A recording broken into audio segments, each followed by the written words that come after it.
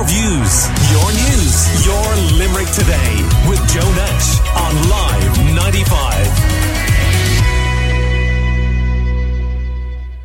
Now, would you believe O'Mahony's bookshop has been in Limerick, in the heart of the city, for 120 years. And Frank O'Mahony, who's part of the third generation of O'Mahony's store, is with me in the studio now for a chat. And you're welcome, Frank. Good morning to you. Thank you, Joe. We'll get into the history of O'Mahony's and all of that in a moment, but obviously what goes on around you and what goes on O'Connell Street and Limerick City is very much part of your life as well. And we know the revitalisation has been happening in the works, which have paused for the moment. A lot happening. What are your thoughts about all of that?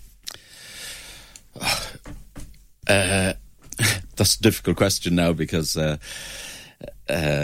like the actual roadworks that are going on at the moment, to every trader's opinion, they're taking far too long. We would all have liked to have seen something a lot more dramatic happening at the same time, like maybe a square or good statues, something that would drag people into town. But I think the bigger issue in Limerick is really the quality of the shops and what's happened over the years. Limerick city centre isn't a thriving city centre. We've very few lady shops in the city centre, and it's difficult to get people in. And the roadworks for the last 2 years have driven people away. We need to do a lot to make Limerick city centre someplace that we can be proud of. And do you feel, Frank, that if we can get the revitalisation done, at least that first phase, there is a second phase to come, as I was mentioning on the show earlier in the week, up beyond the international rugby experience, and obviously the experience opens and other things happen, and there's a very significant effort, including marketing, to bring people back into the city, that will work? Yeah, it will, but we need to get people living in the city. We need to get University of Limerick in the city. We need to redevelop the Opera Centre and this sort of thing. But we have to have something to actually grab people to come into the city centre. I mean, at the moment, shopping-wise, I shouldn't say it, I'm saying it against ourselves. But, like if anything happened with Brown Thomas, Penny's, possibly, like we might be the next biggest shop there, then it would be a disaster for Limerick City. So we actually need to positively do something to enhance the offering that we have. And it's about variety, you think, and range of shops and all of that. Variety and range of shops. But, like this all started in the 70s and 80s with rows between Limerick City Council and Limerick County Council at the time. Things being given planning permission that they shouldn't have been given planning permission for, or allowed to expand too big. And as I said, like there's a lot wrong, but it needs very good leadership to improve the offering in the city centre. To me, it's a bit ridiculous to have a whole load of takeaways on our main street. Like takeaways are necessary, but maybe they should be all together. We shouldn't have empty shops on the main street. We shouldn't have bad signage, bad shop fronts. People, we need leadership from the new Limerick Council and from councillors. And everybody has to work together to do it. And one other thing on that, would you have any hope for a directly elected mayor, for example, if we got to that point, that could drive it forward a bit? If we did, but he would need to have, or he or she would need to have enough powers to be able to do something positive.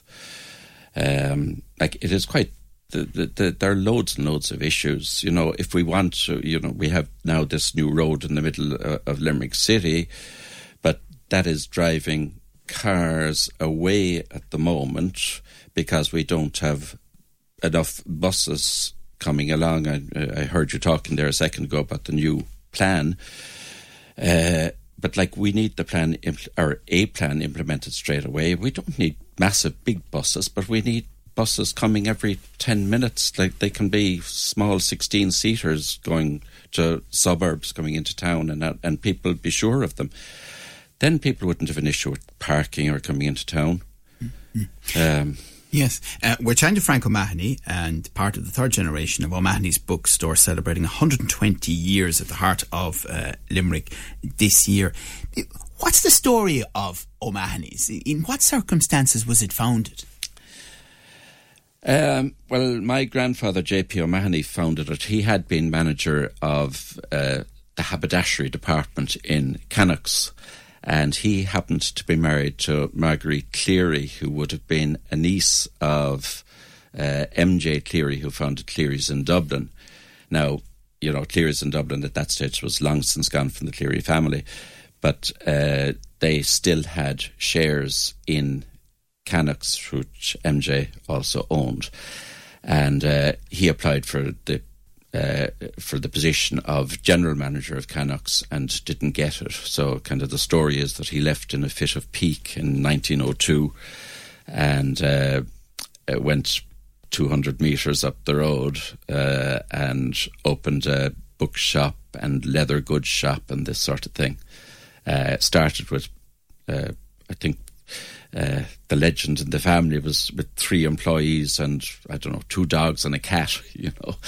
And they lived over the shop there for many years, well until the 20s anyway. And when I think and hear about family businesses being handed from generation to generation, I think it's amazing in many ways, and what an opportunity for the family.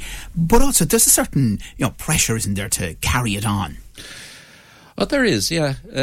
But I mean, I think we were all brought up with a huge interest in books anyway. We all read and this sort of thing, so it was fairly easy for me to go back. I mean, I was in college for 3 years in Dublin, but I came back to Limerick in 1973, and it, you know, I've loved it ever since. And my brother David then came in I think 76 and stayed until about 5 or 6 years ago, when he took, well, what I would definitely call early retirement. And Frank, do you scratch your head when, you know, people will predict and continue to predict, oh, you know, books, oh, it's past tense, and look at all the technology, and the next generation will never pick one up, and that sort of thing? Yeah, well, that's not happening at the moment, and I think there was a lot of what I might call lazy journalism in the years in the 2000s, kind of saying that the book is dead, and that wasn't happening. Like, book sales fell in the mid-2000s a bit more so because of people's spending power fell in recession. Book sales are quite healthy at the moment, and they're increasing year on year for the last 3 or 4 years. Like, in certain areas there is a problem. Students don't tend to read books anymore. I don't know if that's a good thing or a bad thing. My opinion is that it's quite a bad thing. But I think parents are very aware of the value of books, and we have a huge number of parents come in on a regular basis to buy books for their children. And, you know, teachers would tell you that they can always know the children who've read books in their educational process growing up. 2 things that really strike me when I go into O'Mahony's is the wonderful atmosphere of a bookshop, you know, that sense of it, and secondly, the expertise of your great team there. Yeah, well, we tend to have a lot of long-term employees, really. People tend to stay with us for quite a few years, and they build up the expertise. I think it's terribly important to have at least 5 or 6 staff on the shop floor who know books and read books, and people do appreciate that. You know, we do have a very experienced staff. Like, we altogether, O'Mahony's actually employ, well, we have about 110 people in our books, you know, as in paying them on the roster, yeah, on the roster, of which, you know, at least 70 to 80 would be full time, the equivalent sort of.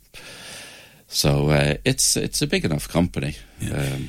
And I think you were saying to me before we came on that people see a certain amount of your business going into the shop and deciding and choosing what they want to buy, but there are other strands to it as well.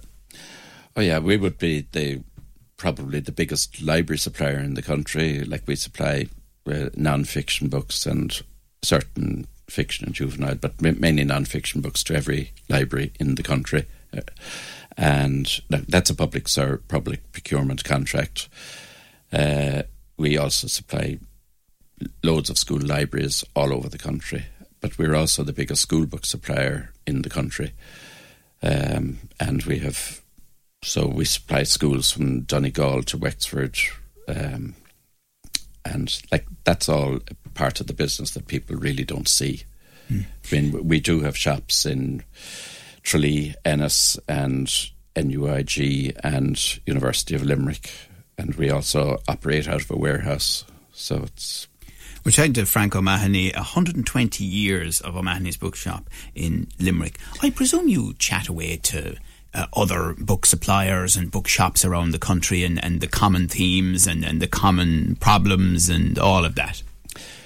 We do. To be perfectly honest now, I was probably more involved in that in the 80s and 90s because I would have been on book trade committees both here and in the UK. And my brother David did the same thing. In the last few years, members of our staff go to Booksellers Association meetings and this. So we are aware of, like, the book community is quite small, There are really only 3 book companies in Ireland of any size, which would be Easton's and Dubray. They're all the same group. Ourselves and Book Centres, Waterford and where are they? Kilkenny and Wexford. Other than that, everybody is kind of independent. What do you read for leisure? I used to read about 2 books a week, and I'd kind of read 4 thrillers, crime thrillers or whatever, and then I'd always read 1 non-fiction book. In the last couple of years, I'm tending to read slightly more non-fiction, which takes slightly longer to read than the thrillers. Yeah. I mean, I happen to be reading David Baldacci just now because he's a new one out, but before that I was reading about the Sacklers and the OxyContin drug thing. And Frank, when a smash hit book comes along, does that make a significant difference to your business or not? When there's a rave about a book and people are talking about film rights and all of that. To be perfectly honest, no. Book sales aren't huge. Like, we sell a very broad range of books. Like, the most we will sell of any book is a couple of thousand copies. And that's quite rare. Like, even at Christmas, the bestsellers, you'd be selling a few hundred of them. But, like, if something comes on Netflix, the actual volumes that you sell are fairly low, surprisingly low. Right. And, I mean, when you consider that when O'Mahony's was founded, there were horses and carts going up the middle of the city, and now we have all the modern cars and everything else, and you've seen so much change over that period down the generations. What would be your biggest piece of advice, your biggest tip to sustaining a business for over a century? Oh, that's a difficult one, Joe. I mean, at the end of the day, you just have to keep an eye on the bottom line very, very carefully, and don't do anything too foolish, and take advantage of opportunities when they come. But you do need to take the right advice when you're taking advantage of these opportunities. Really, it's just to be aware of what's happening around you, and you've got to move with the times. Right. And you're looking forward to 2023, another year? I am. I mean, just one tiny point on this whole thing is that we are celebrating 120 years at 120 O'Connell Street, the same building the whole time. So that's a good thing Yes, to be based there the entire time. Yeah, well, next year I'm hoping that my son Stephen, who is a charity worker in Honduras for the last 7 or 8 years, he is going to come back and join the business, and my daughter Claire, who's holidaying in Australia at the moment, she will rejoin. She has been working there for the last couple of years, so that there is a continuity plan, hopefully, because I shall be stepping backwards a little bit more, I hope, and enjoy a little bit of retirement. Well, enjoy life, absolutely, and why not? Well, listen, congratulations to you and to the entire family. It is an amazing achievement, absolutely fantastic for O'Mahony's, and I think there's great loyalty to you, actually, and to the business from people around Limerick City and County, and an appreciation of all of the employment as well that you've created over a long period of time. And hopefully 100 years from now, there's someone in my chair talking to someone in your chair. Exactly. That would be nice. Thanks very much, Frank, Joe. And thanks to all our customers who've been very loyal to us over the years. Thank you, and have a very enjoyable Christmas as well. Great to see you, Frank. Thank you. Your views, your news, your Limerick Today with Joe Nash on Live 95.